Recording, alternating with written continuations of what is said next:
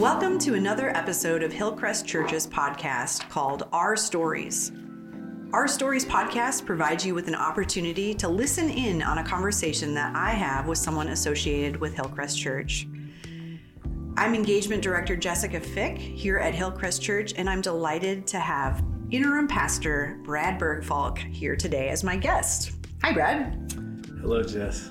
It's a little bit funny because you've been the one introducing yourself and doing the recordings, but you're leaving, so I am indeed. We had to find somebody else to do it. So I would love to talk with you a little bit today about your experiences here at Hillcrest. But first of all, I want to know, in your year-ish here, what have been some things you've enjoyed about Kansas City? As you're getting ready to depart, what are the things you're thinking, oh, I'll miss da-da-da-da-da? Yeah. Well, this is not the first time I've been asked that question. And so I've had a little bit of opportunity to think about it. When COVID hit and everything shut down, it kind of changed our ability to experience the culture and the arts and the activities that would usually accompany a world-class city like Kansas City. But we tried to do as many things as we could. And Roxy and I did some hiking, some walking, and one hike we took, in fact, you and your husband were with us. Yes. Out at Shawnee Mission Park. That was stunning. In fact, I was surprised by how beautiful it was. Yeah. I have, on my days off, on a regular basis, tried to go visit museums or art galleries or various places that are notable in town. So I've done that while Roxy's been working. So it was pretty fun when I spent my one day off visiting the baseball museum, the Negro Baseball Museum, and the Jazz Museum. That's a cool museum. And then I capped it all off by having barbecue at the Gates? Yeah, no. Macy's?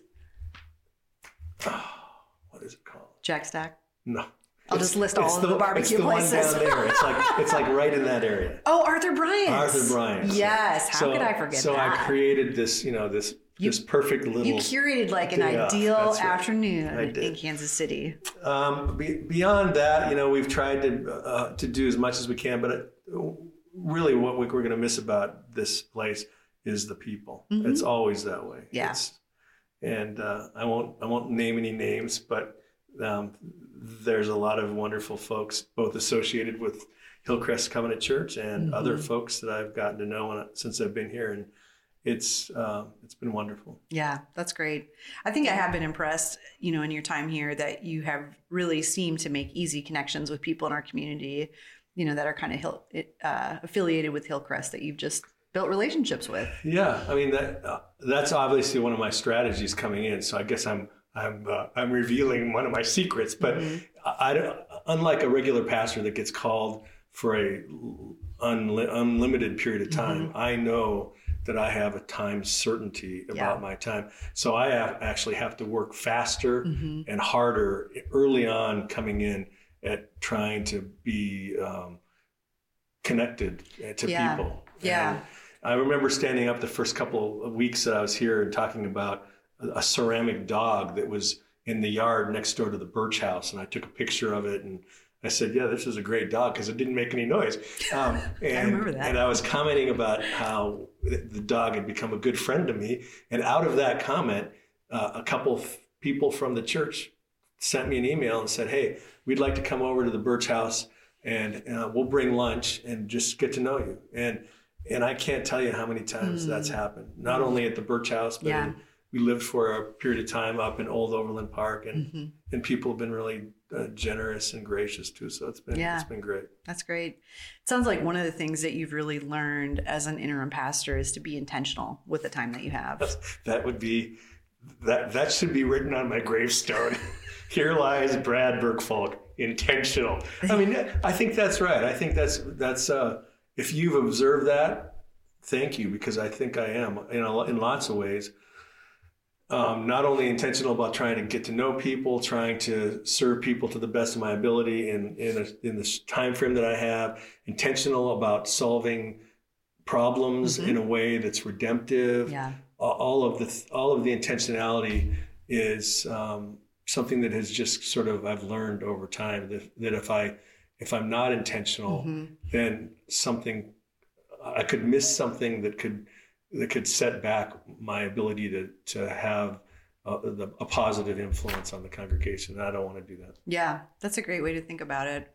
I think sometimes, we can go about our days, and when we meet people or have experiences, we think, oh, that'd be cool to come back to that later, or I'll catch up with someone, some other time. But you don't really have the luxury of doing that because, you have a set amount of time. So one of the places I served was up in Alaska, and that was probably 10 years ago now. And we got a lot of military folks that moved into the community, and they came to the church. And our life feels a whole lot like that kind of a life. Sure. But these military families that moved into the community, they found a church, they got a doctor, they got their library card, everything's done immediately because they're going to be moving on within 2, maybe 3 years. Yeah. So that's kind of the same focus that Roxy and I have coming in. In fact, everywhere we go, the first thing that we do is get a library card. That's good. We have a great and library system here. Yeah. We did it here. Yeah, that's good. I like that. I think it brings some, urgency to the days that we often take for granted. So that's right. That's right. Well, I'd love to hear some other lessons that Jesus has taught you in your time as an interim pastor, because you have a really unique job and a really unique role that affords you opportunities to really, like we were just talking about, be intentional. But I'd love to hear some of the other things that you feel like you've had insight into. I hold life loosely. And that might sound almost sacrilegious to hear a pastor say that, but a lot of the things that before I was interim pastor that I got wrapped around the axle about as a pastor, whatever it may have been, I don't have to get wrapped around the axle, and in many cases I don't. I try not to. A lot of times I think some of the anxiety that I exhibited in my pastoral ministry when I was doing this kind of on a permanent basis in churches was I've got to somehow prove my worth, my value as a skilled pastor, which then translates in somehow I've got to prove to God that my worth and my value has something to do with my abilities as a pastor. And that's a really dangerous step to take. So when I actually came into interim ministry, I realized that my value as a child of God is not related to my success or failure in any given situation, whether it's my vocational role as a pastor or it could be anything. Yeah. And I think that lesson alone has been life-changing for me. Yeah, that's incredibly formative, because so many of us wrap up our identities in the work that we do, the roles that we play, whether it's a parent or caregiver or athlete or something like that. So how do you think lay people would be able to experience more of that? Because that's a lifelong lesson of I am valued because Jesus loves me, pure and simple. Yeah, hopefully you're a preacher, and I'm sure it'll be true with your next pastor, Nate Powell, who I know to be a good pastor and will serve this church well. But hopefully you'll hear it from time to time. Hey, you know what? It's God loves you in spite of you. I think I've tried to say that on more than one occasion. But I think where you actually learn it is when the wheels come off. And when you get to the end of your resources, when you realize all of the things that you're trying to do to be successful, to be loved, to be effective aren't working. Right. And then there's nothing except for your relationship to God. Yeah. Even your spouse can't encourage you out of that place. Right. And I've been in that place on a couple of occasions. I'm not saying that I enjoyed it while I was there, but I don't think I would have learned the lessons that I have about holding life and ministry loosely had I not been in that place of kind of desperation. Yeah. So sadly, the key to getting to that place is desperation. Well, I do think a lot of us had a taste of that this past year during quarantine, our normal rhythms, our habits, the roles that we play, the places we go, the coping mechanisms we had for life were all removed. So, that's a good opportunity for folks that maybe aren't as self-reflective or contemplative to think about, what are the things we turn to when the wheels do come off. And you've gotten to experience that. One of the things too, I think COVID has done, because I obviously we've all reflected or reacted or had to respond to it, pivot because of it, is I think it forced us into a way of living that for most of us here in North America, we're not accustomed to that kind of lifestyle.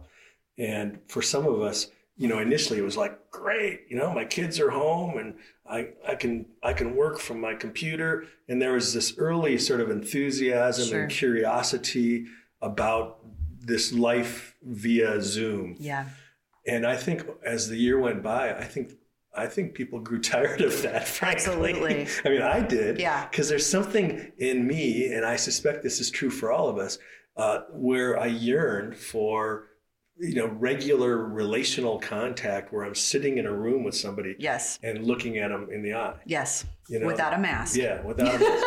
And as good as Zoom Bible studies are, and as effective as we could be as leaders having Zoom HGB meetings, man, the last 6 or 7 months where we've been able to be in person in the same place has been way more exhilarating to me than before. Yeah.